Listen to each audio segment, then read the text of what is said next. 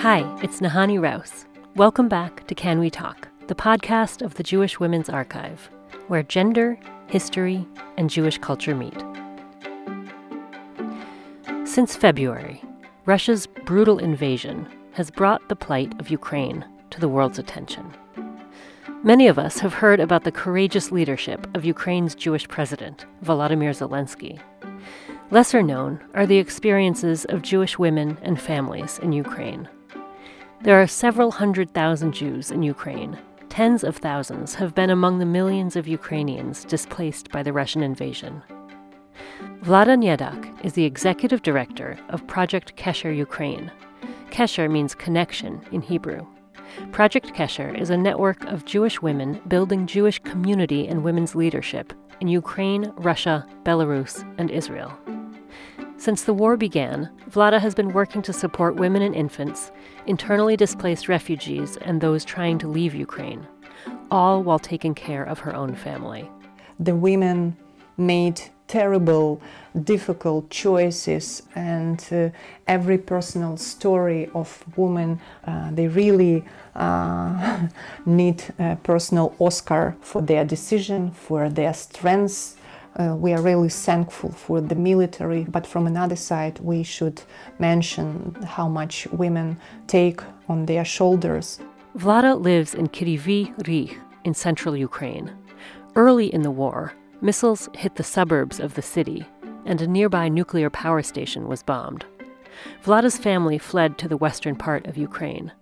3 weeks later, they decided to come back. They feel it's safe enough, for now, even though it's only an hour's drive from Russian-controlled territory and the front lines of the war. I spoke with Vlada recently. She told me it's important for her work that she stay in Ukraine. On a personal level, she's also grateful that her 9-year-old daughter can sleep in her own bed again. She has online school and still plays with her friends. Now we know how meaningful it for the kids just to have all of this. It's absolutely another attitude from the moment of the beginning of the war. Later in the interview, Vlada and I talk about how the war has affected the women in Project Kesher's network and about violence against women more generally. But first, we'll talk about her own experience. Vlada lives with her husband, daughter, a dog, 2 guinea pigs, and 3 birds. Her 18-year-old son is studying in Kyiv. You'll occasionally hear one of the birds in the background, a seemingly incongruous soundtrack of normal life. Vlada begins by describing the first day of the Russian invasion. On February 24th, I woke up about 5 o'clock in the morning and just trying to get to sleep once again. And I get messages from my son, who is the second-year student in Kyiv State University, and he texts me that, "Mom, the war started, Ukraine is bombed, Kyiv is bombing." And I woke up my husband and say, "The war started." Physically, I was absolutely stressed. I have tremble in my hands and I can't organize myself. What to do, what to gather, how to wake up the daughter, what should we say?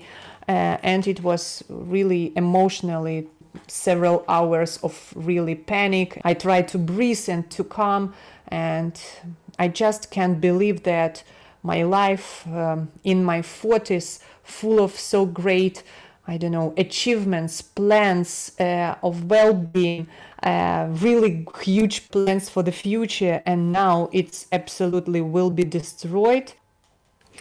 At that day, we decided to move to our close friend's house. It's 2-floor building with a great basement. They have 3 kids, and there were several families, and we felt that it's much better to be all together. And we spent several days there and didn't leave this building. In 3 or 4 days, we went to check our apartment and to feed our birds here and to take some stuff. my first decision was not to leave Ukraine at all and my city, because first I have special connection with my son, and for me it was idea that when I stay here, he still have home. He have the place where he will back, and me as connection to him, me as the place where his mother will meet him. And it was one. And the second, I can tell that my deep love with my husband, and we support each other, we inspire each other. And for me, it was really difficult to leave him. But in a week, maybe less, I know exactly that it was the moment when they bombed Zaporozhye nuclear station. We were really afraid and frightened, and the panic was so deep, and we decided to move. The next day, we just took our stuff, packed the car, and the man decided to follow with the woman and the children to the border and help them to cross the border. We traveled like 3 maybe days, and it was one of the moments when thousands of cars moved to west of Ukraine, and it was like, people moved so slow. And when we get to the Hungarian border, I turned to my husband and say, it's not really what I want. And I didn't cross the border. We stayed for 2 weeks and a half in western part of Ukraine. And you decided not to go to Hungary because you would have had to go without your husband, since he wasn't allowed to leave in case he was called to serve in the military. Is that right? I understood that I just can't leave him. What about your son? My son stayed in Kiev. He was so strong in his decision, and maybe the first several days I was really had idea even to come to Kiev to take him. But he's 18 years old. I remember my grandfather, who was 17 when he joined the army, and I decided that we just should take the decision of our adult. They are not kids at all. They are young men who stay here, who make their choice, and I need to support him in his choice. And how come you decided to come back home? It was not an easy decision. It was a lot of discussions, but the circumstances, seeing how many people stay here, that the system works, the factories continue to work, hospitals, state departments, the shops beginning to open. We see that people coming back. It's really important for people, for Project Kesher network, for Jewish community, for women's community here. When people hear that I stay in Ukraine, I stay in my city, they feel much better. Maybe for somebody's decision, it's additional reason to say, okay, she's here and I'm here and it's fine and we all here. I'm not alone in Ukraine. I'm not alone who stay in my city. Emotionally, it's really important for people to understand that the person who leading the organization continue to operate from her city and Project Kesher Ukraine office, and they were happy to have me back. Emotionally to support them, that I didn't left them. Mm-hmm. So maybe you can tell me about Project Kesher, the network, and how big it is, what you do. Tell me, to just introduce our audience to Project Kesher.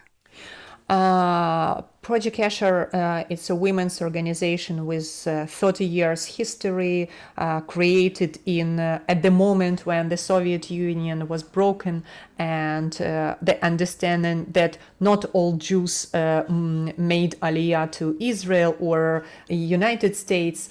The Jewish population still exists and continue to stay in the country of former Soviet Union.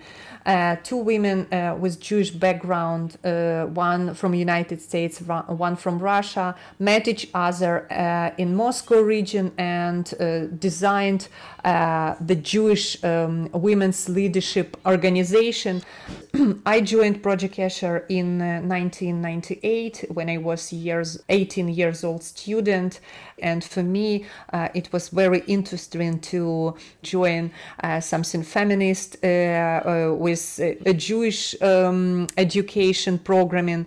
And from that moment I grew up in the organization, and from 2020 I take the position of executive director. And what has Project Kesher been doing since the war started? We continue our mission even in the war. During the war, we help Jewish people. It doesn't matter where they stay or if they take decision to evacuate, to help them with this from one side, and we continue Jewish online programming. We had Purim, we have Pesach. We try to support and to have this feeling of Jewish life, history, Jewish traditions to continue, and I feel very proud of this. From another side, Project Kesher is a well-known organization in women's movement of Ukraine. For this moment, we supported almost 250 women with their families. In difficult situations, we had cases when kids lost their parents, and we have requests from grandparents.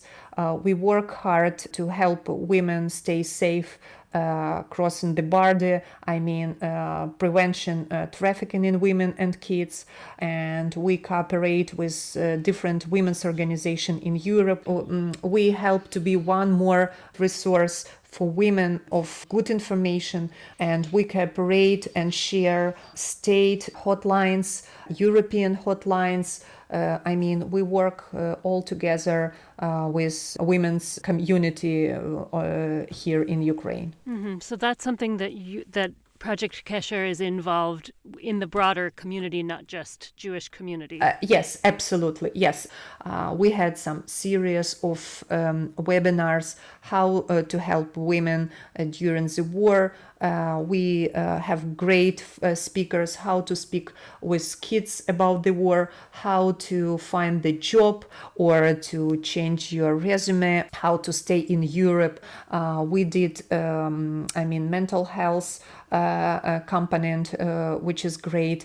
And now we are jumping in a big initiative to help to protect women of sexual harassment, of rape, because we all the world heard about Kiev region, about Bucha, Irpin, and a lot of cases. And it's unusual, and people try to say, no, it doesn't, it will not take me, it won't happen to me. But we understand that every day we live, like everything change and can change during the day, and we want to protect women and to give them understanding if it happens.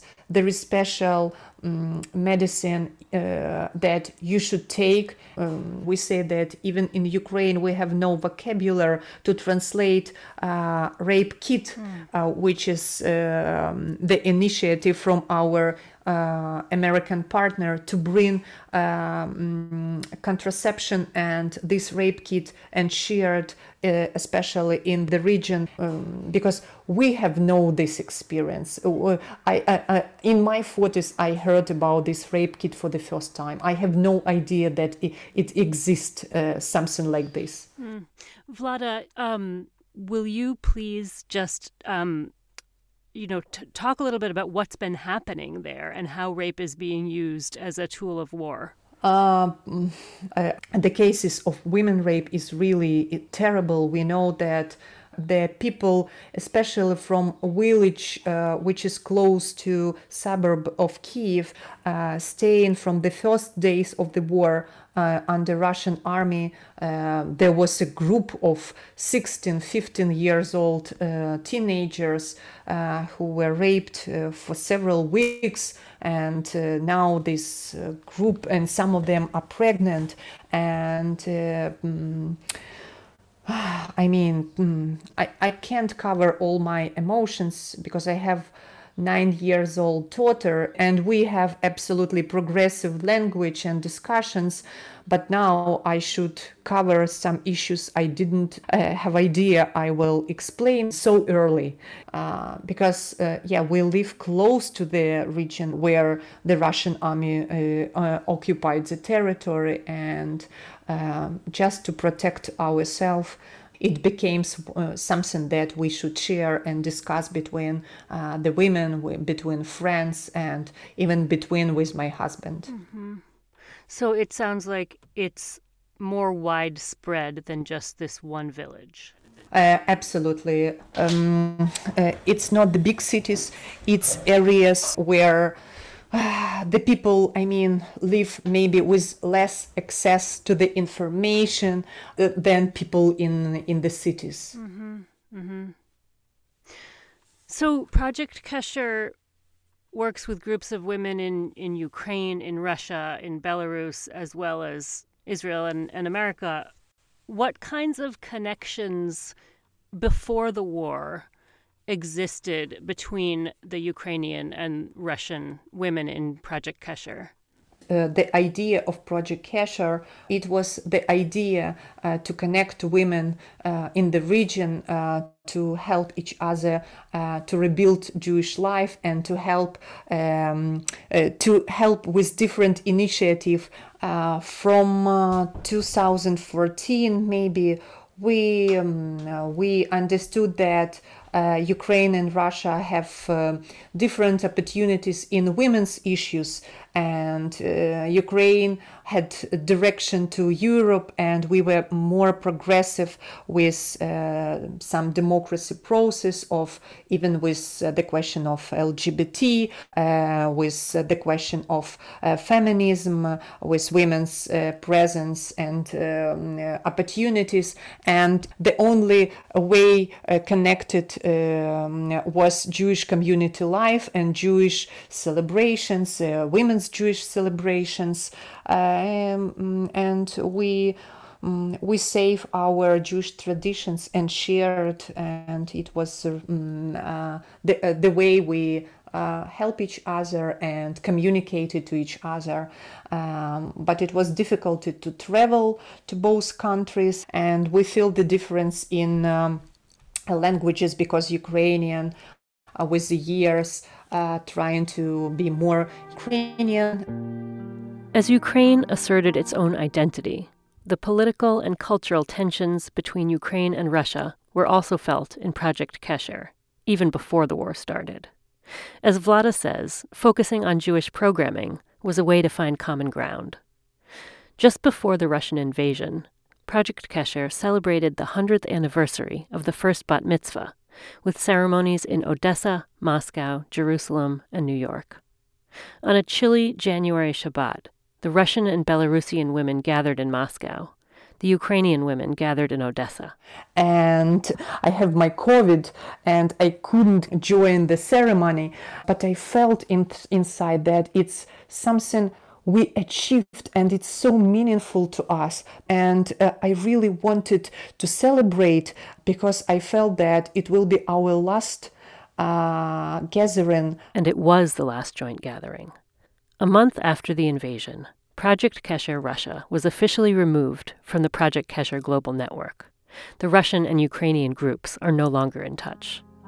The decision was made for legal reasons, as well as for the safety of the women involved. Vlada, how do you cope with the situation around you? The violence, the fear, the total disruption of your life and your country's existence?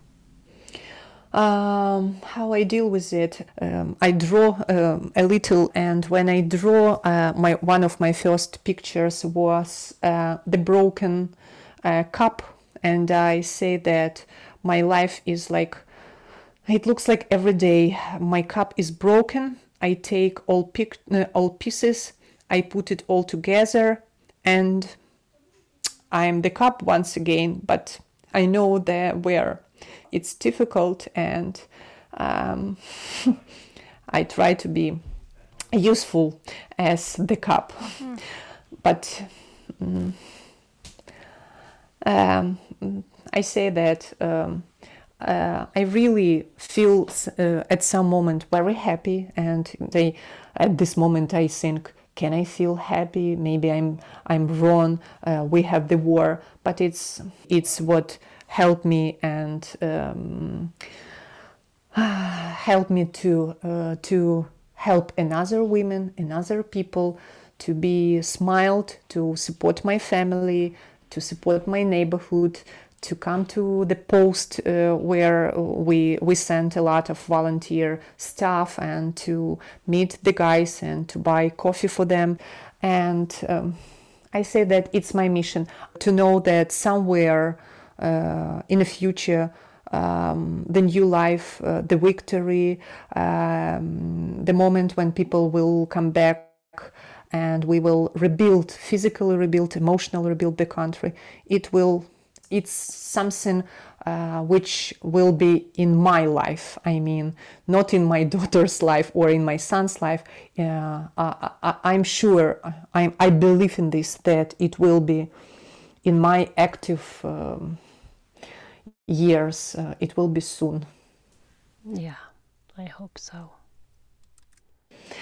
I never asked my grandfather how they spent 4 years, 5 years in a war. I asked a lot of questions about the war, and I didn't ask him about the reconstruction, I mean, rebuilding of the city, of the country. I didn't hear from, maybe I have no in my childhood these questions to ask him. But I'm the person who will have these answers for the next generation, to share how we lived during the war, and how then we rebuilt the country and everybody of this country. I will tell to my, I don't know, grandkids, or just everybody who want to see and to hear these memories. For a lot of American Jews, our ancestors or grandparents escaped from Ukraine and that part of the world. And I think for some people here, it's hard to understand what Jewish life could be like there now. Could you describe your relationship to Ukraine and to being a Ukrainian Jew? I guess it's the only reason why I stay in Ukraine, to feel so connected to my family roots, who made their choice not to go to Israel after the war. My grandparents, my mother, they lived their life here.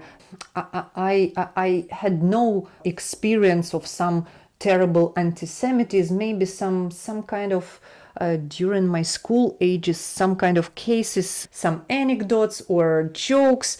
But generally, I always, and from the moment I joined Project Kesher, I openly say that I'm in women's Jewish organization.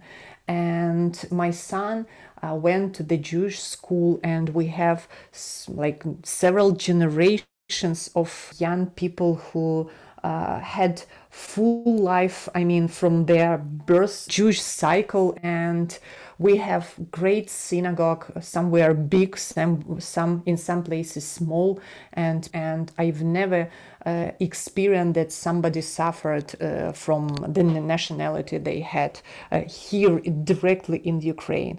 I love this ground, I love these views, I love these people. For me, it's make sense to stay here, to struggle for this, I can't imagine myself somewhere in Israel or United States, in Europe. I wouldn't be the person as I am here. We still have plans, we still have dreams, and we live everyday life to bring the victory as soon as we can. I don't want to sound too much patriotic, but I am ready to be here to the end. Vlada Nedak is the executive director of Project Kesher Ukraine. Visit projectkesher.org to learn more about Project Kesher's work and to make a donation. 100% of donations to Project Kesher's Emergency Fund for Ukraine support the needs of Ukrainian women and children, whether they have remained in Ukraine or moved abroad. Thank you for joining us for Can We Talk, the podcast of the Jewish Women's Archive. Our team includes Jen Richler and Judith Rosenbaum. Special thanks to Jenny Sartori. Our theme music is by Girls in Trouble. You also heard Tia Nesta from Blue Dot Sessions. Find Can We Talk online at jwa.org/canwetalk or wherever you get your podcasts. Please help us spread the word by sharing this and your other favorite episodes with your friends. I'm your host, Nahani Rouse. Until next time.